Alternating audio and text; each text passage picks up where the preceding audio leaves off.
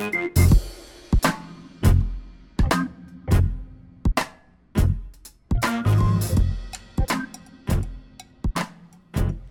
to the Vox Pop. This is a podcast of Missio Dei Church. We believe everyone has a story worth telling. This podcast exists to give voice to those stories. We're your hosts. I'm Peter. And I'm Hannah. Today we are joined by Alex Williams. Welcome to the Vox Pop, Alex. Thank you, Peter. So we're going to start off with a UK lightning round. Beautiful. Excellent. So these are going to come at you fast. All right. Okay. Vacation or holiday? Holiday. Holiday. Football or soccer? Well, it depends because there's soccer, there's football, and then there's throwball. Just say something. Is Throwball is not a thing. Throwball is definitely. Is that rugby? No, throwball. American football is throwball. Oh, I mean, think about it. I've heard it called hand egg. Did a toddler name that? Oh, I'm sorry. Football for like the 2 times in a game the foot touches the ball. No, it's throwball. I'm with you. No, I have committed to soccer just for the sake of my son. Okay. I love that. Yeah. All right. What's the proper way to make tea? Oh. God, see, I'm not a tea drinker. This is the thing. My wife's family were they told her that they got a broken brick because I don't drink tea. My memory from making my mother tea would be tea bag in, then hot water, and then let it stoop, and then tea bag out, and then a little bit of milk. Yeah. But I mean, I am not precious over that commodity. We were researching like what is the difference between the British people and Americans, and we saw these memes from England, and they're like, did you know Americans sell liquid tea in jugs? Like, that's crazy. That's good. Yeah. Oh, man. Biscuit or scone? Oh. Well, they're not the same thing. I know, but we're asking you, what is your verbiage? I think they're the same. No, they're not. I mean, it'd be like me asking you, like, I can't even think of something, cookie or juice. I mean, they're two different things. Cookie. Juice is gross. Well, that's the next question. Yeah, scone then. Cookie or biscuit? Oh, biscuit. They're the same to you, right? Is a biscuit a cookie, or is that a Yeah, well, I mean, the thing, there's a much wider variety of versions of, and I can't do like, whatever this is called. Quote unquote. Quote unquote, yeah.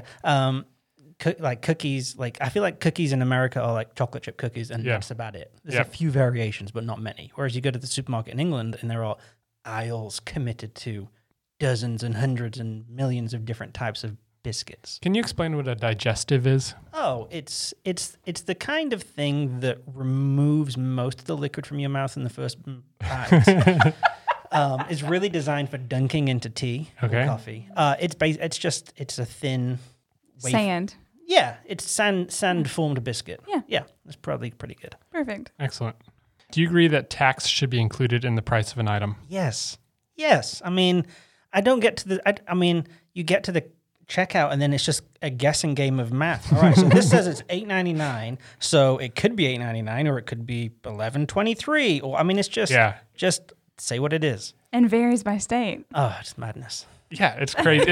It is insanity. Yeah. Oh man, should lemonade be fizzy? Yes. Do you say Z or Z? Oh, I think I say Z now. It's hard. People ask me all the time, how is this an English word? And I don't remember anymore. Oh. Yeah. Like I often ask Sharon to say, is this American or is this English? Yeah. I don't even remember anymore. Yeah. But I think I say Z now. That's fun. I've changed a lot just for the sanity of my son, so he doesn't become this like hybrid, mixed up child in school. I've met one of those. Yeah. Mm-hmm. What do you call the animal that looks like a horse but has stripes all over it, and it's in Africa, black and white stripes? Zebra. Zebra. Yeah. I love that. I had some South African teammates in cycling, and they would say zebra. I had a wilderness first responder teacher, and he was from Australia, and his kids had this funky hybrid American, Australian, like accent. It would go in and out, and then they would say things like all crazy. And one time he was zoned out, and he was like, I was looking at that cherry picker out the tree. What do you guys call it in America? We're all like, cherry picker. I'm very happy that Callum very clearly says water. Like, we got his T and his R in there. It's not water, it's water. And he knows it. Daddy, a cup of water, please. Water. Like, perfect. There is hope for you. You sound wonderful. It is nicer sounding. Do you wear sneakers? I do wear sneakers, not trainers. Not trainers. Not trainers anymore. Mm-hmm. You used to wear trainers? I used to wear trainers. Okay. I used to love trainers. Yeah. We're done with this. Okay. What does it mean if someone wants your John Hancock? Signature. Yeah. Good job. Thanks. That was on the citizenship test. Really? Oh, really? No. Can you explain the following sayings? And these might be too easy because Okay. you've been here a little while. All right. Easy as pie. Easy as pie. Yeah. It's simple. Simple. The whole 9 yards. I mean, it's like it's that movie, right? No. Like you complete something, go the whole way. Mm-hmm. Which I don't get. Why is it the whole 9 yards? Because I'm guessing it's a football term, which is 10 yards. No, it's No, not. it's oh, not. Oh, okay. I We had just to look learned it up. this. Oh, okay. It refers to cement trucks Ah. or a kilt. The 9 yards that Yeah. the Scottish would make in World Mhm. War II for their ammunition kilt. Gotcha. Well, there you go. Every day's a school day. More bang for your buck. More bang for your buck. Just more for what you put in. More end result for what you put in. Mm-hmm. You're doing good. Thanks. That's why I came here was for the Yeah, the- the idioms. yeah the 100%. the ego stroking. You did really well. And the last one, foot in the door. Foot in the door. Making an inroad, like getting in there. Wow. Pass. I'm amazed. Here's your citizen card. Thanks. Yeah, it's so easy. Well, thanks for playing along. You got it. Yeah. So we've alluded to the fact, but can you explain where you grew up? What kind of kid were you? Kind of some facts about your childhood. Yeah. Was born in deep Louisiana. Was raised by gators. Cajun shrimper. Cajun shrimper, that's me. Met Forrest on the bayou. No, so from England originally, from a kind of working class city town called Stoke-on-Trent. Yeah, and so that's where I'm from. I've been, in fact, in about 2 weeks' time, I guess, I've been stateside for 8 years. Wow. Which has gone by very quickly. And so growing up was product of a broken home, which happens. But, growing up as a white kid in England in a middle class, nice little village, it was kind of easy, I remember going to, my primary school wasn't a private school, wasn't like a Christian school. It was just standard primary school. But, every morning we would sit down and in our assembly and we would sing hymns, and because that was just kind of what it was like then. And, Church of England is everywhere. And so, you kind of white, middle class, go to school, therefore you're a Christian because that's just, you were born into it. You're in God's country, therefore you're God's child, right? That's how it works. We have the Queen, and she's, God's daughter, I think, is the appropriate. No, of course, I'm joking, but no, I didn't know that. Yeah, it's true. Yeah, It's true. okay. She's been around for 3,000 years. No, I didn't know that you were joking. Like, Okay. I didn't know if there was some sort of I know very little about the history of the Church of England. Sure. She's basically considered what's the word? Is she akin to the Pope? in the No, Church but of England? Okay. deity. No, she's not. Oh, yeah, no. No. Really? No. I thought people A lot of people- worshipped her. I mean, some people, Americans like the royal family more than most British people like the royal family. Oh, okay. Like there are some diehard royalists, like my mum is a royalist and Yeah. she loves the royal family. Oh. And there are people who get rid of them. They are just Antiquated and yep. So when they say get rid of them, Mm-hmm. they mean do away with the royal family or that royal family? The royal family. In the whole thing. as an institution. Okay. Yeah, a lot of, and I'm not going to make any statement one way or the other, but a lot of people make an argument that they are tax freeloaders. Mm-hmm. Yeah. The counter argument is that it's an institution that has guided the entire country and Commonwealth for centuries, and they bring in more money from tourism than they take from the government. So it's what it is. Yeah. But all that being said, no, Interesting. I do want to be on record. The Queen is not God's daughter. She's not been around for 3,000 years. She's not dead. And she's not a deity. But she may live forever. I don't know. Did you have Yeah. brothers and sisters? No, I'm an only child, which I didn't understand that was a thing until I think I was 24 and we're having lunch with a group of friends and we were talking siblings and I mentioned that I was an only child. And a friend whose name is Angie, and she lives out in Portland, she looked at me, she said, "Oh, okay, that makes sense." Yeah. That's exactly what she said. And I'm Really? like, "What do you mean? What does that mean?" And then that opened a can of worms of what it means to be an only child, which meant nothing to me because Yeah. why wouldn't you want to be an only child? Right. So, mom and dad, were they in your life when you were young? Yeah. So my mom and my biological dad, they separated and divorced when I was about 18 months or so. And then my mom remarried when I was 4 or 5. And then sadly, that marriage ended as well just before I turned 13. And so despite what that may sound like, I feel like I had a really great childhood. That, all aspects of my family were involved in my life, were, loving and engaged. And so on paper, it may sound like, ooh, whatever word you would put to that sound I just made. But it never felt like it was a negative per se. There was certainly like a small season in my teenage years, and that's probably true for any teenage boy, finding that space from being a child to trying to become independent and, pushing back against parents of any figure, where it was kind of like, oh, why and what does this mean? And some of those questions, but it was never really debilitating kind of. Yeah. You mentioned that you were singing hymns in primary school and it was in the air, is in the culture. Yeah. When did faith become personal for you? So there's 2 moments which I'll mention. One I don't really remember that well, but my mom reminds me of when I was 9 and went to some concert by somebody who I don't remember his name. NSYNC. That was it. Yeah. Mm-hmm. Yeah. It was when I was 9. Yeah, it was NSYNC. Yeah, that's right.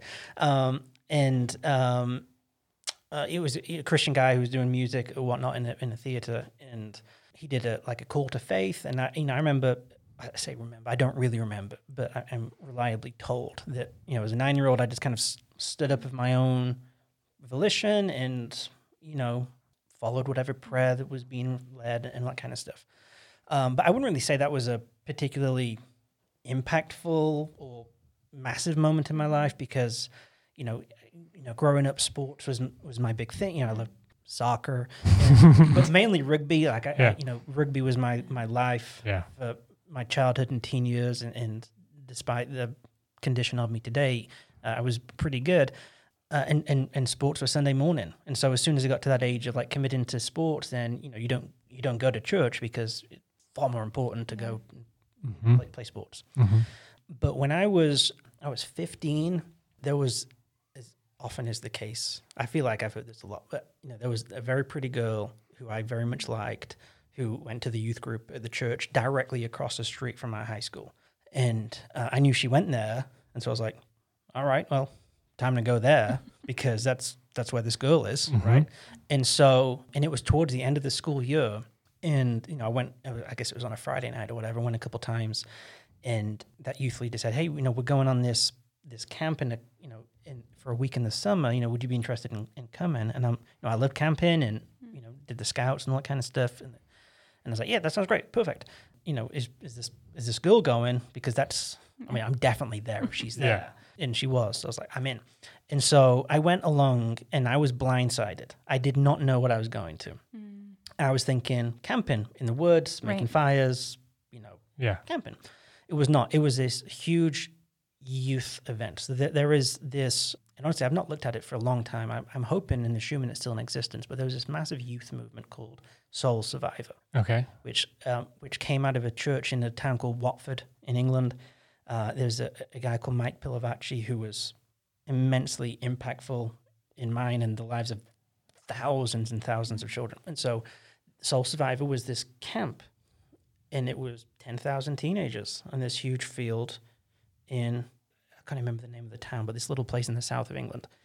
And the year that I was in, so, it was, a huge tent and a morning session of worship and teaching and then like seminars and stuff in the afternoon, and then the same thing in the evening, and, genuinely 10,000 teenagers, and they would do it over a couple of weeks period.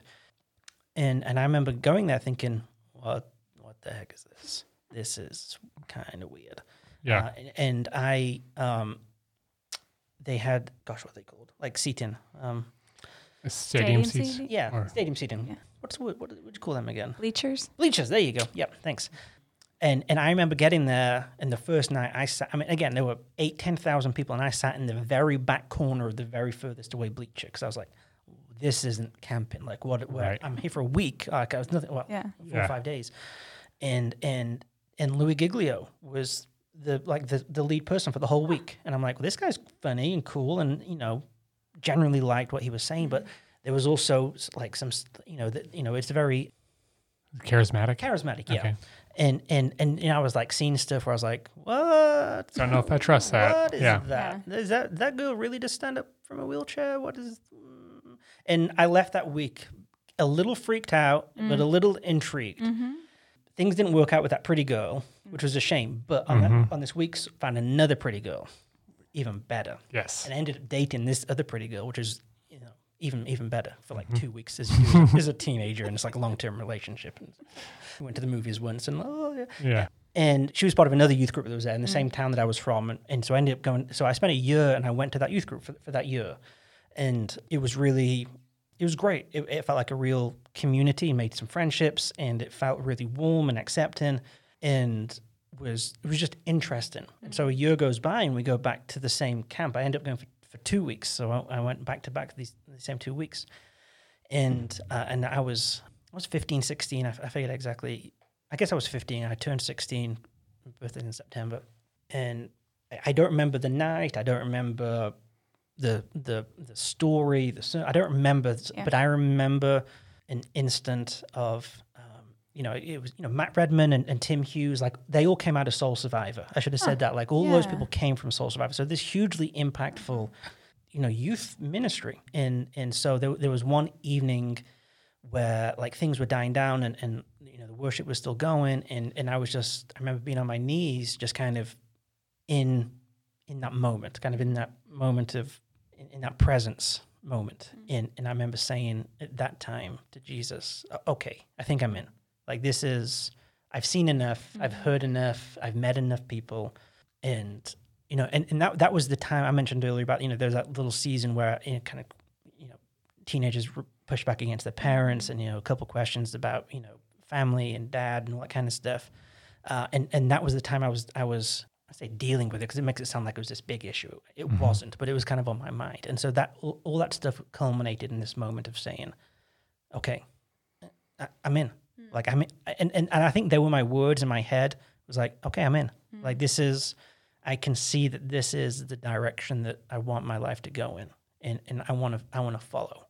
And then that then started that journey really, and so that's when I would say that kind of faith really began for me. Did you have people around you immediately after that, like discipling you, or what did the next few years look like? Yeah, so I stayed with that youth group.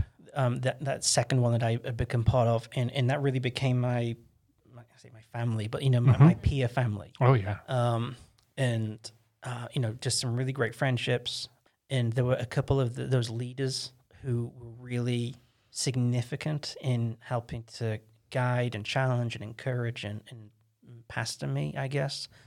So it ended up being a Church of England church, but there's this weird spectrum of Church of England in England. There's like the really high, almost kind of Roman Catholic looking kind of churches, Church of England churches, and then there's like a vineyard version, and which is much more, I guess, charismatic and laid back and relaxed. And the church that I was part of was on that end of the spectrum. And so we had a vicar, but he didn't really call himself a vicar. And so his name was Nigel. His wife's name was Annie. And she was together, but she in particular was very significant person in those first 2 years, I guess. And then when I was 18 and finished school, is just done differently in the UK. I'm not going to get into that, but 18, I finished school and had a decision to make of, do I go into higher education? Do I do something else? And I took a year out with a British charity called the PAIS Project, PAIS. And was that an acronym? No, I think it was Greek for something, okay, which I'm sure peace or something like that. No, I don't know. It meant something, and I once upon a time knew it. Yeah, and they were predominantly, it was young, 18 to 20-year-olds who wanted to kind of do a discipleship year, almost kind of like a YWAM kind of thing. But you would be historically they were just in the UK, and small teams of 4, 5, or 6 would go to certain towns and they would get connected to a church, and they would work in the local schools and try and be a bridge between school and youth groups. And it was a really great model. And so the year that I signed, I got there and was in the interview process for it. They said, hey, we want to do a team in Vancouver, Canada. Are you interested? And I was very fortunate to have traveled a lot. Being from the UK into Europe is really easy, but my mum in particular had really drilled in, the world is bigger than Stoke-on-Trent, the world is bigger than England, and I'm very fortunate to have, traveled, vacationed, holiday, and all that kind of stuff. So they said, hey, this new team in Vancouver, Canada, are you interested? And I was like, yes. I mean, 100% yes. What a heartbreak to have to go to Vancouver, Canada when you're 18, 19 for a year, heartbreak. So I said yes. And so myself and there were two other guys initially and one girl, and then our team leader her name was Rebecca. We went and we were in Canada for a year, and I got connected to the church that I was hosted by. It was a Vineyard church, which felt a really easy transition for me from the church I had grown up in and been part of for the previous 2 years. And David and Judy were the couple, and they had 2 children as well. They were massively impactful in terms of, because that was a real discipleship year. Mm-hmm. That was a real learning the Bible, having confidence in faith. That was that year for me. And David and Judy were huge markers, for want of a better phrase, on my journey of faith and growth and solidity. But also the 2 guys that were on my team, Tom and Duncan, were my best friends for a very long time, and sadly just being here for 8 years and family, we sadly lost contact a little bit, or a lot of it. But the 3 of us just, we did everything together, and it was all focused on faith and Jesus and in growth and stretching ourselves and adventuring and living this really fun year and we were still working in schools, and a very different culture because, in Canada, they were not open in the same way historically as the schools in the UK were. They were just like, yeah, and in the UK, like, yeah, if you want to come and run a Bible study at lunchtime, that's fine. If you want to run this youth group after, that's fine. In Canada, it wasn't that. It was, it was also the first team ever there. And so it was a great year. And then, so I came back from that year and had deferred a place at school, a university, and it was like an outdoor education degree. And, I loved that kind of stuff, and went up on an open day over the summer with my dad, and, toured it. And it was in this, one of the most beautiful places in the UK on this massive lake. It was perfect. And we were driving back, and my dad said, "This is great. You're gonna live it." And in my heart, I knew, God was saying, "This isn't it. This isn't where I want you to be."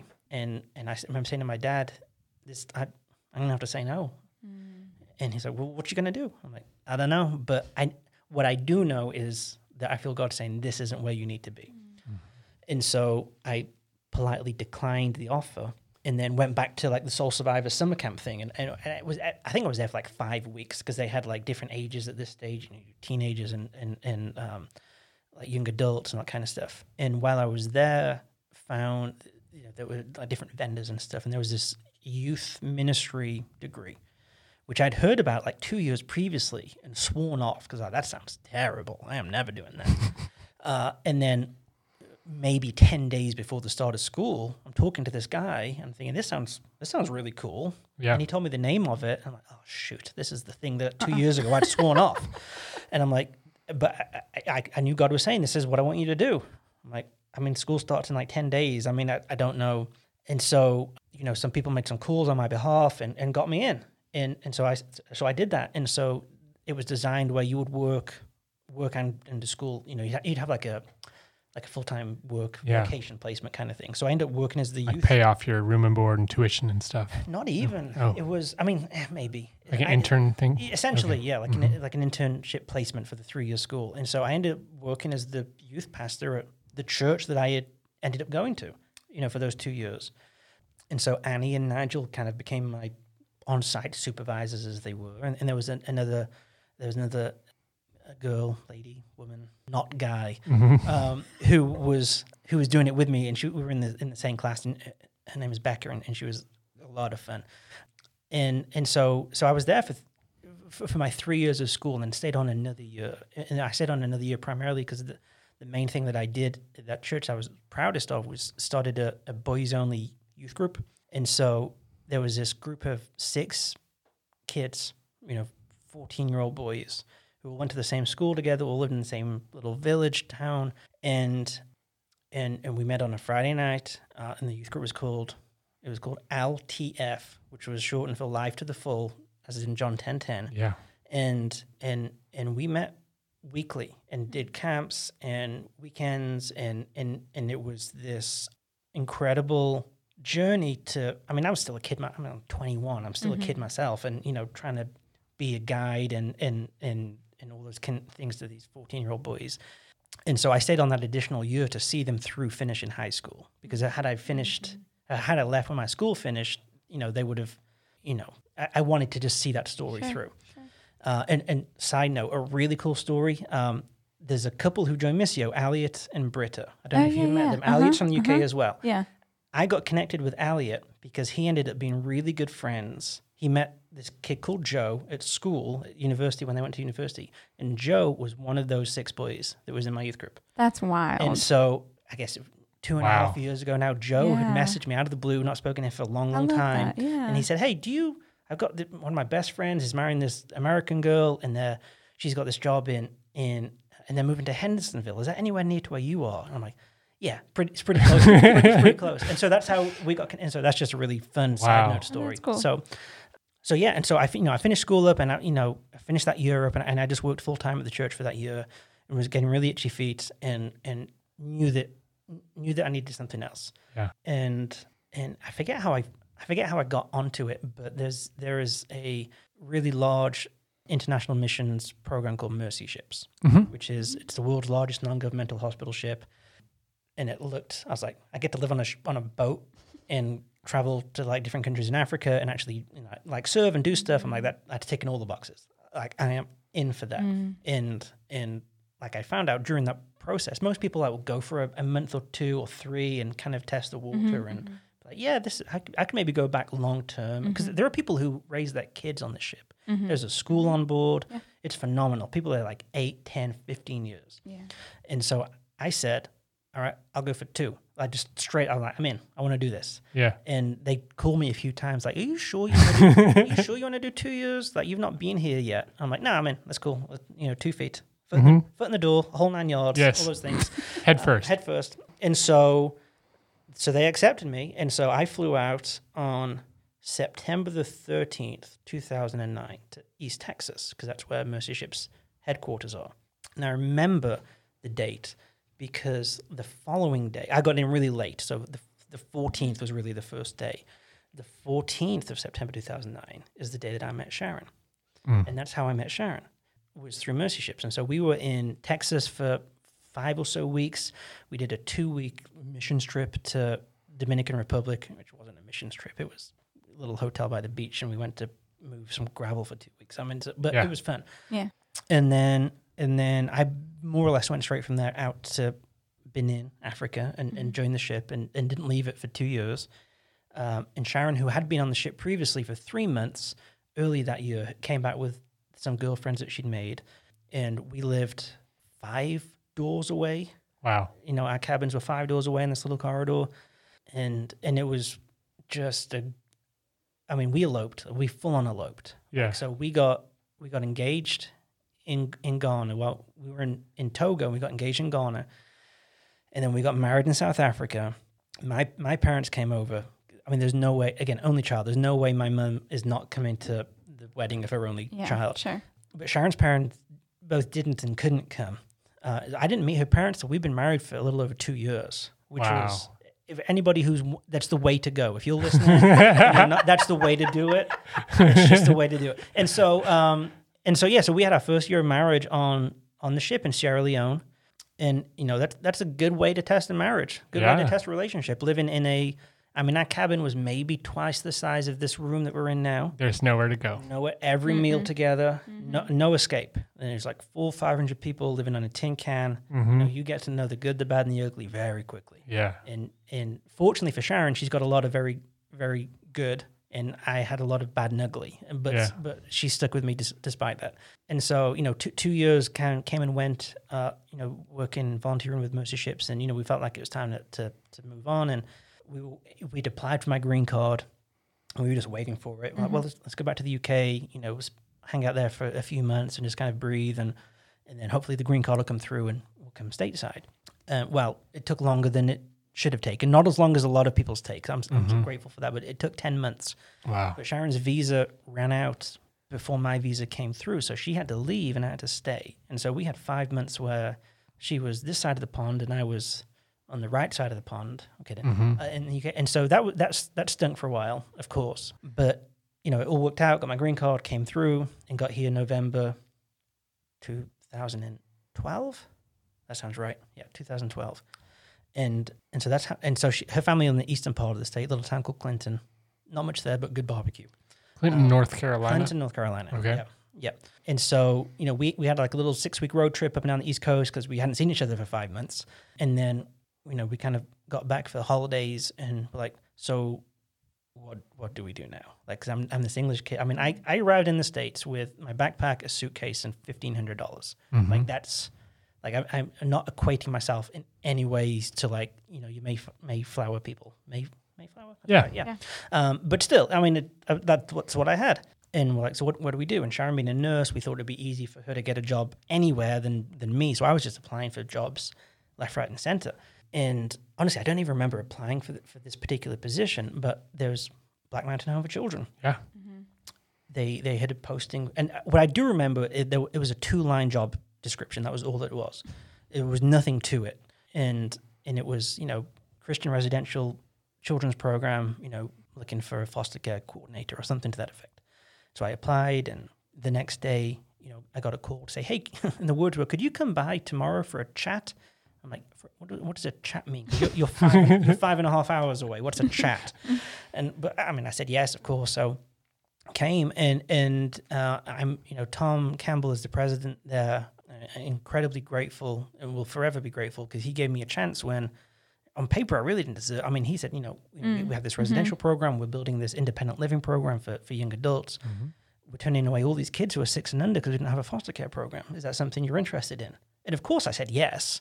I mean, I didn't say I've been in the country for 2 months. Yeah. I know nothing about child welfare in North Carolina. I don't know anything. I said yes. Yeah, sure. Of course, I can do that. And he took a chance on me, and that decision really gave Sharon and I the footing to build the life that we have now. And for no reason other than that, I'm incredibly grateful. I have a lot more other reasons to be grateful. And so I started at Black Mountain doing foster care, not really knowing much about foster care. I knew, so one thing I've not mentioned yet is a lot of my story, particularly my adult life, has ended up being tied to my mum's story as a child. Mm-hmm. And so I knew a little bit, but not a whole lot. But what I did know was my mum was orphaned when she was two-ish. Both of her parents died independently of one another in about a 6-month period. And, there wasn't a formal foster care system. Mm-hmm. I'm not going to age my mother. She didn't have a safety net to fall into. And, for a season, stayed with a few different people just as a 3-year-old, 4-year-old girl, and ended up being taken in by a brother and a sister who neither ever married. They lived together. He had contracted polio as a child and was living with that. And so they lived together. His name was Norman. Her name was Norma. And I always laughed that their parents had the best imagination ever. But that's confusing. Yeah, Norma and Norman. You go with what you know. Yeah, they had another brother called Norm. No, I'm joking. I'm joking. God. Maybe, I don't know, but no, I don't think they did. And so they took my mum. My mum never formally adopted her. It wasn't a formal foster care system, but they took her in. And in that instant, they changed the trajectory of her life. Can I ask a question? Yeah. Did they know her? Like, how did? She lived in this really small working class. You see those old images like UK, like rows of houses. It was that kind of community. Okay. And so my guess is everybody knew everybody. Sure. Yep. But they weren't related. Yeah. But okay, that was my question: is how did they come to be her guardian? And like I know I don't know all of that story still. Sure. But I do know that, as I said, that that they made that decision, took this little girl in and changed the trajectory of her life. Mm-hmm. And so, you fast forward 26 years, I think I was 26, 28 when I got to the States, and find myself in Black Mountain, North Carolina, learning about foster care and trying to start a foster care program. And it's just a really interesting arc of God's grace of, I'm going to do this thing 50-something years ago, and 50-something years later, something's going to tie itself to that. Yeah. And so I was at Black Mountain for 6 years, and it was a great experience, and you know, in partnership with some phenomenal team members that we built this great program, and I was really proud of it. And then, you know, as things happen, you know, Sharon and I had Callum, and there's a lot that I love about America. One of the things that I hate is your health insurance mess, because it's a nightmare. Preach. And ultimately, that was the reason I had to leave Black Mountain was health insurance costs, which stinks as a reason to have to leave somewhere that you started from the ground up. But, you know, a door opened with another agency, similar field to what was at Black Mountain. And so I accepted that position. And so I accepted that position in January 2019. And you know, this program had started an office in Hendersonville and wanted to know if I was interested in helping to, you know, almost recreate what we'd done at Black Mountain. I said, yeah, absolutely, that's fine. And so my expectation was I was going to be there for a long time. That hasn't played out. And this is one of those like, oh, you don't know about this, but I'm about to share with you right now. In fact, nobody outside of Sharon and my mom and maybe 3 other people know this. So I resigned from this agency in August, end of August. Wow. I will say this. We have a baby coming a week from today. Yeah. More than likely he's coming before a week today because Oh. he clearly looks like he's ready to come out. Yeah. All right. But I had lunch with this guy who, so this was early August. This guy invited me for lunch, who, you know, had been, you know, I did a couple things with over the last 18 months or so. And he was wanting to get a better feel for, you know, foster care and different programs and stuff like that. And he said to me, if you had a blank sheet of paper to do something different in foster care in the state, what would you do? And it was a really easy answer for me to give because it's the same thing I've been trying to do for 8 years. And so I shared with him some of my thoughts, some of my passions. And he said, this guy's really well connected. He's been successful in his work. And he said, that sounds great. He said, could you write that up for me? I said, sure. All right. So, you know, went home, took a day or two and wrote up basically what I'd said and sent it to him. And the overlapping of this was I decided to resign from my position. There were some things going on I wasn't super happy about. I won't get into that, but you know, I resigned. And then a couple of days later, this guy Bill called me back and he said, "This looks great." He said, "Why don't we do this? Like, let's do it. Let's start a nonprofit." And I said, "All right." And I said, "Just so you know, I've just resigned from my position." And he said, "Perfect. Let's start a nonprofit." I said, "Okay." Wow. So that was the end of August. And so 3 weeks ago maybe, the 501(c)(3) Fostering Hopes was formally incorporated. Fostering Hopes. Fostering Hopes. And so I'm now on this journey of a great deal of learning, but being able to commit myself 24/7 to the one specific thing that I've wanted to do for the last 8 years, which I've only ever been able to give a portion of myself to because of other job responsibilities. Yeah. And so Fostering Hopes is purely focused on helping church communities find their place at the foster care table. Because not everybody can be a foster parent, and that's okay. Yeah. Not everybody should be a foster parent. More people than there are should be foster parents, and more people who don't think that they can be a foster parent should be a foster parent. Yeah. But it is certainly not for everybody. Yeah. But everybody can do something.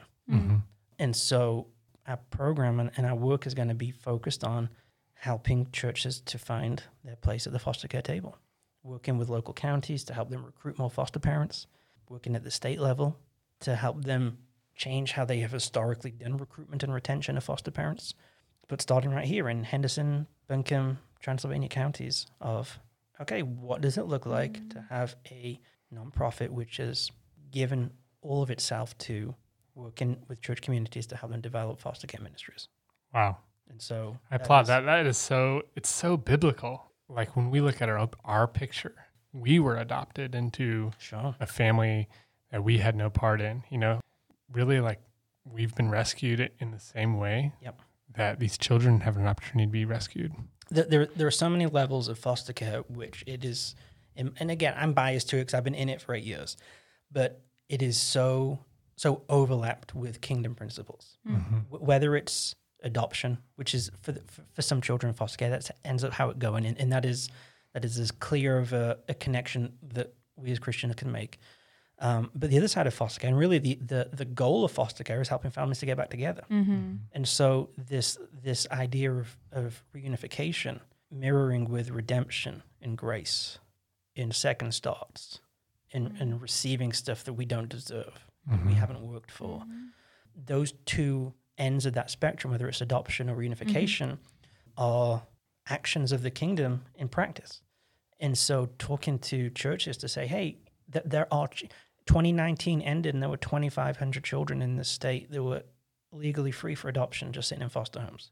2,500 kids. Wow. And that sounds like a really big number. But depending on which website on Google you believe, there's somewhere between 8,000 and 17,000 registered churches in the state. We can fix that this year. We could fix that in the next 6 months. 2,500 kids just waiting for a family to love them forever. That is an easy fix, theoretically.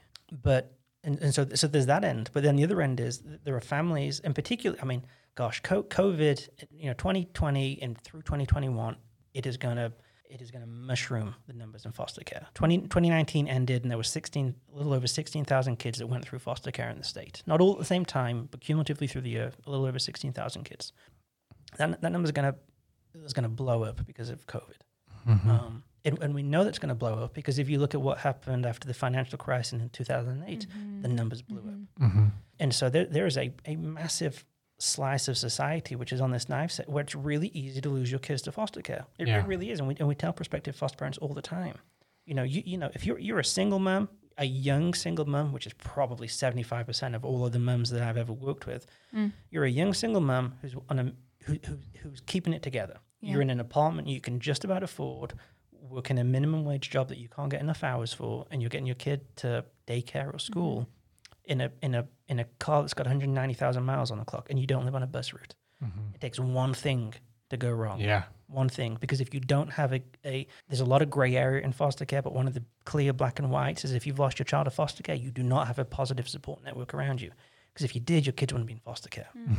Because if your car breaks down, you got somebody to call who's going to help you to get to work. You don't have that person to call, you can't get to work, you lose your job, stress increases, you can't make rent, you make some poor choices, you put your child in a difficult situation or a dangerous situation, and 3 steps down the road, your kid's in foster care.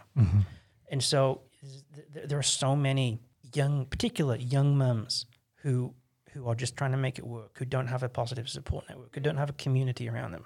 And for 8 years, I've been trying to tell churches that, hey, there is hidden in plain sight, there was this massive epidemic on our doorstep. There are so many studies that have been done. There was one study, it was 83% of all incarcerated people in the States, of which there's like 1.5 million. 83% of all of those people have at one point in that time spent time in foster care. It's massive. 50% of young women who age out of foster care at 18 are going to be pregnant when they're 19. 50% of young men who age out of foster care at 18 are going to be incarcerated or dead by the time they're 19. So it snowballs. It's cyclical. It's generational, and it's just hidden in plain sight. And so much of all of the social issues that we see, you can draw just a direct straight red line back to foster care. Whether it's homelessness, whether it's substance abuse, whether it's incarceration, whether it's teenage pregnancy, any of these things. Foster care is, and again, I'm biased to this. But foster care is one of, if not the major root cause for all of these things, or many of these things. And so the question is, do we just want to keep being Band-Aids, or do we want to do something to change, to get upstream and change this cycle? Yeah, amazing. Very cool. I have one question about what you're about to embark on, / have embarked on. So is y'all's vision, you said give churches a seat at the table, to get those people a support system? That's a huge, that's a really big part of it. Okay. And so the burnout rate for foster parents nationwide is really poor. It's €1 one placement. That's the national length that foster parents kind of stick with it. And that breaks my heart, because if you become a foster parent, then typically you feel as though you've got a calling to become a foster parent. Right. Yeah. And if you don't have either the right type of training to make the right decision about becoming licensed, Yeah. or if you then do become licensed, you don't have the type of support community around you, because it's a unique thing to do. Mm-hmm. And there are unique challenges in being a foster parent that biological parents don't face. Sure. And it needs that village around you. Yeah. And so one of the goals is, one of the big areas of work is going to be focused on helping, if any given county, if there can be, and of course it depends on the size of the county, but, a dozen churches that say, yeah, look, we got a heart for child welfare, we got a heart for foster care, we want to partner with Fostering Hopes, then what we're going to do is help that church to find its strengths and find because you can't do everything. Sure. It's not a cookie cutter kind of situation. I want churches to understand the makeup of their community and congregation, to understand, well, what can we do that we can actually follow through with, but that's actually going to make a positive impact in the lives of foster parents, whether that's hosting a clothing closet, whether that's hosting parents' nights out, whether that's doing work projects every quarter for foster, whatever it may be, doing something which is pouring into the lives of parents. So we give them a fighting chance to succeed. And when I say succeed, what I ultimately mean is see their placement through. Because success may mean reunification. Right. Success may mean adoption. Success may mean something else. Sure. But what failure is a family not being able to see it all the way through. Because if they can't, then that child has to move again. Yeah. And we know every time a child moves, it sets them back 6 months developmentally, just off the bat, like straight away. You're moving schools, realistically. You're changing neighborhoods. Everything changes. Right. Yeah. And so if we can give foster parents the resources to maintain placement and be successful in that, that's what I want to see. Because if we can do that, then ultimately children get served better. Right. What kind of people make the best foster parents? Any. Really any. I mean, you need to have a community around you that's supportive. Beyond that, anybody. And it really depends, not every foster parent can and should serve any kind of child. But, you need to be 21. You need to have a stable income. It doesn't have to be an X amount. You just have to have stability. That's about it. Honestly, there's not much more to it. There's training, there's a lot of paperwork and hoops to jump through. But, if you got a heart for children, ultimately, you got a heart for... I just have this belief that if you've made the decision to become a foster parent, you don't do it as a knee-jerk reaction. It's something that's been on your heart. You don't accidentally... Yeah. Nobody wakes up one day is like, oh gosh, I got licensed as a foster parent last night. Like, what you're doing.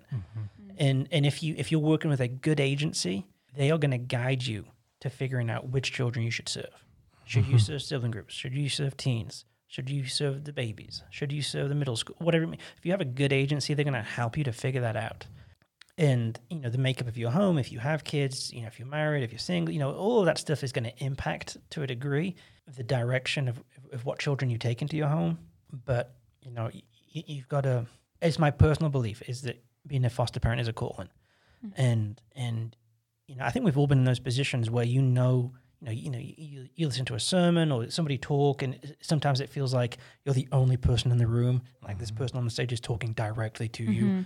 That's what I think foster care is. Look, I'm not a foster parent. I've not been in that position. But that's what, from the hundreds of families that I've licensed, that's my takeaway, is that parents know when they know when they know. Either it's, they just feel like God has stirred something in their spirit, or, they've just been in this encounter where they've said, I have to do something. I have to do this. Yeah. So, yeah. Thanks. I love hearing you talk about that. Thanks. And I've learned a lot. Like, I don't know that much about that system Yeah, this is making me aware that I should know a lot more than I do. And this is the point. And this is one of the things I'm most excited about is people know the words foster care. People have seen The Blind Side or watched Despicable Me or Instant Family, and people are like, oh yeah, foster care. And I think for the majority of society, or at least in this state, or this part of the state, I think the majority of people are like, oh, there's probably people taking care of that. I think is probably how most people consider it. And the truth is, there are people who are trying to take care of that and are overwhelmed. There's, I'll be real honest, there's some people who aren't trying hard enough. But I just think people don't know. People don't. We're in Buncombe County right now. Buncombe County, I had a conversation with one of their program managers 3 weeks ago. 375 kids they had that day in foster care. 115 of those kids were out of county. because there weren't enough. This is There weren't Buncombe, enough this is people Buncombe here. County. Yeah. You know, I'm not. You know, Fairly this is affluent not. and- Yeah, this is not a small rural. Right. You know, small population county. But you know, 115 of those kids, that 370 something, were out of county. There are so many problems with that. Yeah. Both in terms of the development of children, their ability to be successful in whatever they're planning. You know, if you're out of county, your chances of being reunified are more than halved. Like it's so much harder because you don't get to see your parents that much. It's hard for your parents to see you.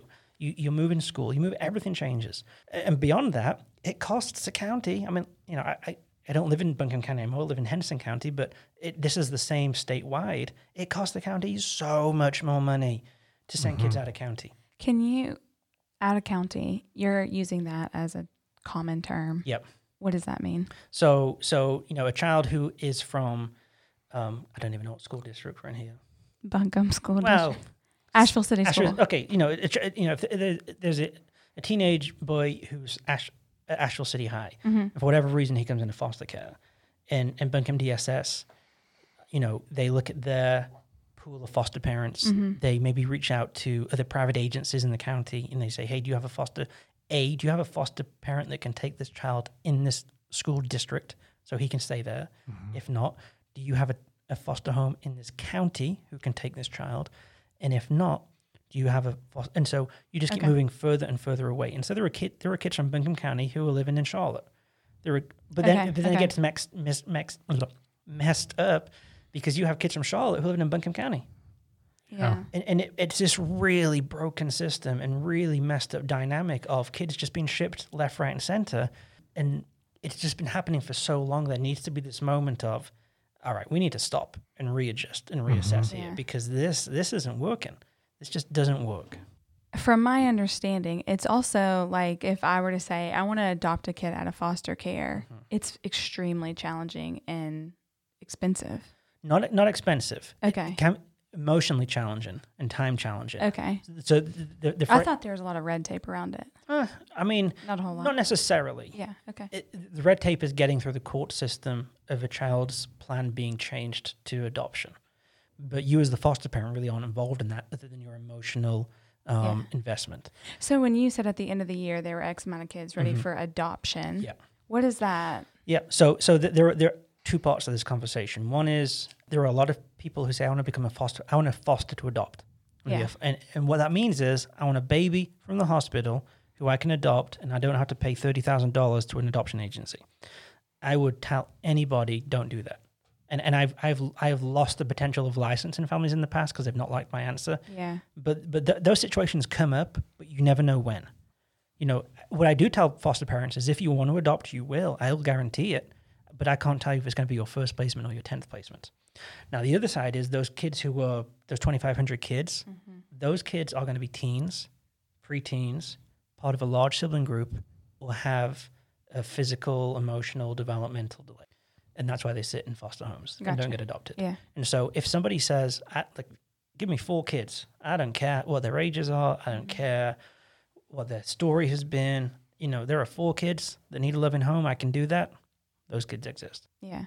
So, okay, let's say I wanted to adopt or foster. I have a 4-year-old. Yeah. I can't foster someone. Isn't the recommendation to not foster someone older than your oldest? There's not it probably becomes personal. You're probably going to get different responses from different agencies and licensing workers. I think it's a really significant thing to factor in. Yeah. Because we never know a child's full story when they come into foster care. You know, it may be that they come into foster care. The known piece is they were in a neglectful home. Yeah. But what we may not know and find out 3 months later is they were sexually abused for 3 years. Yeah. And then, you know, if that child is, you know, 10 and you have a 4-year-old and you know that this child's been sexually abused, you know, I would then, you know, I have a 3-year-old. Would I want that child in my home? As much as it breaks my heart, I'd probably say no. Yeah. It may be that later in life we get to that point where we can take that child. Sure. Yeah. But in the same breath, I've had foster parents who have taken kids who are older than their own kids, and it's been great. Okay. So it's you know I think it's just a very personal decision. I'm just asking you all sorts of Sure. Stereotypical things I've heard. Yeah, you're fine. Yeah. I want copies of this on my website. Yeah, we can do that. We can even edit a little blurb Sure. if you'd like. Yeah. Very cool. So your wife is Sharon. Sharon, yeah. What sparked your relationship? You knew the date. Did you know at that moment, you're like, there's my wife? No, not at that moment. Yeah. It didn't take long. Yeah. How long was y'all's meeting, dating? It sounds like it was quite quick. We got married a year to the day that we met. Oh, okay. Yep. Not that quick. Yep. Yeah, so we met September 2009. We got engaged in March something. I made a thing of Etsy. It's in my kitchen. I just apparently never pay attention to it. Maybe it was May. I don't know. Sometime. Yeah, no, we had like this 6 weeks where we were in Texas, and we were doing like this classroom stuff of like, what does it mean to be a missionary overseas? What does it mean to be in Africa? All that kind of stuff. Yeah, and so, there were, I think there were like 23 of us who were in this group together. And there was 2 married couples. One was much older. He's actually the guy that married us, one of my favorite people in the entire world. His name is Marty. He and his wife, and they had 3 boys. And then there was myself. There was this guy called Lewis who was from Texas, who was as Texan as they come. And everybody else were girls like 18 to 30. And so, like, I rocked off the plane. I was like, oh, my goodness, this is not going to be good. But by chance, they had tables up, and I got sat opposite Sharon. Just how we sat down. And so for 4 weeks, we just kind of kept sitting there. And I don't know the moment where I was like, okay, this is like, I'm in trouble here. Like, I don't know when that moment was. I do remember, it happened pretty quickly. She's pretty hot. I don't know if she's so it was pretty easy. And I also called her Forrest for like the first 2 or 3 weeks because she just sounded like, she's from, she's real country. And yeah. And despite that, she's was still into me. Yeah, I think I was in. And then again, so that process finished, and I went more or less straight to Africa. And I was there for 3 months, 2-3 months before Sharon came out with her girlfriends. And were y'all dating at that point? No. But she was on your mind. Great deal was on my mind. Yeah. And it was maybe a week after. So the ship was in Tenerife, which is a Spanish island, over the Christmas season. And so Sharon flew out with her girlfriends to Tenerife. And so I went to pick them up from the airport, and we brought them back. And so we had a week when we were kind of hanging in Tenerife, which was just a lot of fun. We did a scuba diving course together with a couple of other people, which was like, why not? And then I think it was maybe a night or 2 into our sail to Togo. It was like a 7 or 8 day sail. We were up on, so the top deck was deck 8, and it used to be, the joke on the ship was like, oh, if you go to, if you're a single guy and there's a single girl and you're on deck 8 together, then, kind of love boat situation. And so we were up on deck 8, and, it was nighttime, stars and the ocean, all that kind of stuff. I won't mention that the trash cans are right behind us, but that's where we were situated. Mm-hmm. And fair to say that was the night that our relationship began. And this is going to sound really weird. I'll tell this story. And so we can cut it out maybe. And so, it was like, we kissed and we're like, emotions and that kind of stuff. And so, I walked back down to like her cabin, which again was like 4 doors away from where my cabin was. And, so she went in, and I knew that her 3 girlfriends, they all had a cabin together. Closed the door, and she went in, and I just put my ear up against the door. And I just heard like whisper, whisper, whisper, and then just like girly squeals and giggles, and I was like, all right, that's pretty good. That's okay. Yeah, and so we dated for honestly just a few months, and then we got engaged, and then the ship had to go to South Africa to be in dry dock. It had to get the generators changed, and I was like, listen, we're gonna be in South Africa. Let's just get married in South Africa. It'll be way easier. And she said, okay. So that's what we did. There was most of the ship left. They went home. A lot, all like the engineers and those people stayed on the ship to do the work. Mm-hmm. And then a really small community of like 80 of us maybe which was predominantly, it was the school. The school was getting accredited, and they had to continue, otherwise they would have lost, years worth of work. And so they had to keep the school going. And so a real small team of support folks went, and we got situated. It was like an hour inland from Durban. This little town, not even a town, a hamlet called Appelsbosch. And it was an abandoned college for black students during the apartheid. It was just middle of nowhere. it was Zululand. Like, all of the villages around us was Zululand. And so we lived there for 4 or 5 months, but that's where we got married on this abandoned college for black students during apartheid. That's where we got married. And it was great. Wow. That's cool. I love that. Yeah. That's so fun. How does she steer you towards Christ-likeness? We've often joked in our marriage, and our friends have joked with us, that we have like a role reversal in terms of gender. Like Sharon is pretty steady, like emotionally, her outlook, she's just pretty steady. And I am not that way. I am far more emotional and fluctuate and have ups and downs, and she is a lot just steadier than I am. And that is both a challenge but helpful in the same breath. If she was like me, then I don't even know. It would be a mess. It would just be a mess. And so I think that consistency and steadiness is helpful, and her patience. There has definitely been a season of a couple of years where my faith has not been the strongest. Either just through laziness and being, there's a word that really sums it up and I can't find it, but apathetic. Yeah, sure. That works. Yeah. It wasn't the word, but okay. Same ballpark. Yeah. And Sharon's patience, and again, it's just consistency. She's just this is, I'm going to use a word which is such an overused word that it loses the power of it, which is really unfortunate, but it's still the right word to use. She is just so good in how she carries herself, in how she is with people, and how she is with me. And again, it seems like just a throwaway word because it's overused so much, and I hate that. But it is true. Its truest sense. She's just good and honest and patient, and we celebrated our 10th wedding anniversary in September. Wow! Congratulations. Thank you. And anybody who's married, you have ups and downs. Yeah, it's no cakewalk. Yeah, you certainly have. And she is a very good baker, which is a whole other point. That's another thing. She's more than good at that.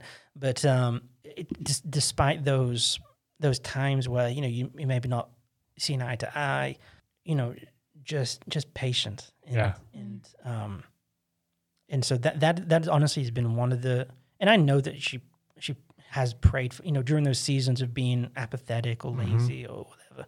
I know that she has prayed for me, and I know that she has, wanted for me to refine that steady path. I can't think of the right word, but so yeah. I don't know if that really answers the question. It's great. Yeah. Totally does. You also have a son. Yeah, Callum. Yeah. And another little one on the way. No later than 7 days' time. By the time this podcast airs, you will have had a new child. 2 boys. That is a sobering thought. Wow. that means I'm the most rested now that I'm going to be by the time that I hear this podcast. Oh yeah, for sure. For sure. What has fatherhood taught you? Oh, golly. That could be another hour. But it could be that I don't know if it's taught me, it's reminded me that I am inherently not a patient person. That I can very easily get my priorities mixed up. That Sharon is a phenomenal, I'm going to get really close, phenomenal mother. And my general sense, and this is probably true for a lot of, maybe I'm a bit fair. I feel like this is maybe true for a lot of dads, is that, days that she either has to go to work or is doing something, my job is to keep him alive. Like that's my focus. All right. Sharon will be back at 7:30. If he's alive, then I've succeeded. Success. High fives for everybody. Right. Whereas if I'm gone for the day and Sharon's at home with him, he's learning and growing and developing and expanding his experiences. Not to mention she's cooking, cleaning, doing laundry. Yeah. Everything. Yeah. I'll say this. So we bought, it took like 3 months to get one and track one down, but we bought a deep freezer because we weren't sure, with winter and COVID and all that kind of stuff, we wanted to be prepped. Sharon has made like 2 months worth of frozen meals in this. And again, she's a phenomenal cook, which is why I am easily twice the man that I was in September 2009. And you only have to look at pictures and you'll know that that's true. I just try and keep Callum alive. Yeah. And most of the time I've been successful. There've been a couple of times where I'm like, that was close. Moving on. That was close. And so that I've learned that if I can, you know, like do like 50% of the job that she does as a parent, then Callum's going to be okay. Mm-hmm. That's one of the things that I've learned. How do you feel about adding another one into that? Keep you alive? Oh, terrified. Yeah. I've told Sharon she's not allowed to go to work for at least 15 years. That's fair. Yeah, I think that's reasonable. Yeah, totally. I think so. Yeah. By then, Cal will be 18. Yeah, I mean, he'll be out of the house. No Name will be 15. No Name will be 15. Be Perfect. fine. Yeah. I'm really excited. I'm excited to see his face, to see what he looks like. And that's Yeah. one of those weird things as a parent, right? Like, what is this child going to look like? I think we always imagine that in their voice. Yeah. You know? Yeah.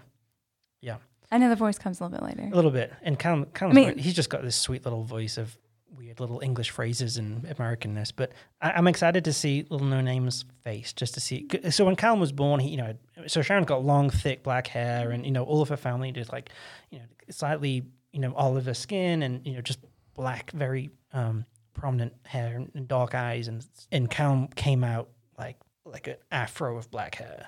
And like just so much black hair, and like, oh, okay, so he's clearly that gene is the most dominant thing. And so my assumption is No Name is going to be the same. Yeah. And I really like calling him No Name. You're welcome. I may just put that on his paperwork. Yeah, she'll like that for sure. For real, yeah. Like the Odyssey. Doesn't Odysseus tells Polyphemus that he's No Name, right? Sure.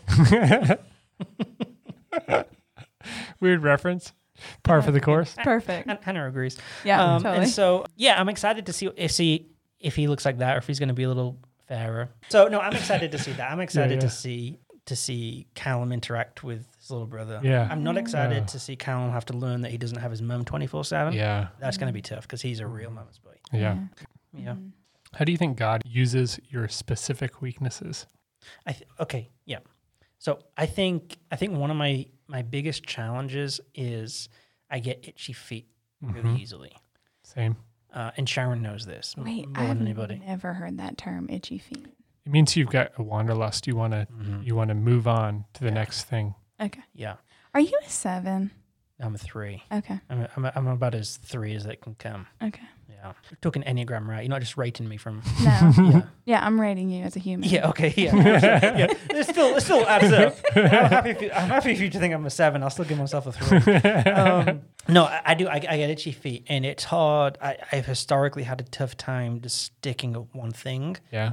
Either being in one place at a time, or daydreaming about a vacation or a different house, or just staying focused. And so I think that has been used in the sense of particularly the last 8 years, but prior to that, of starting things, of having a spirit of, I won't say entrepreneurship because I've not made any money off it, but a spirit of self-belief that of course we could do this. Yeah. Of course we could do this. I can do. Yeah.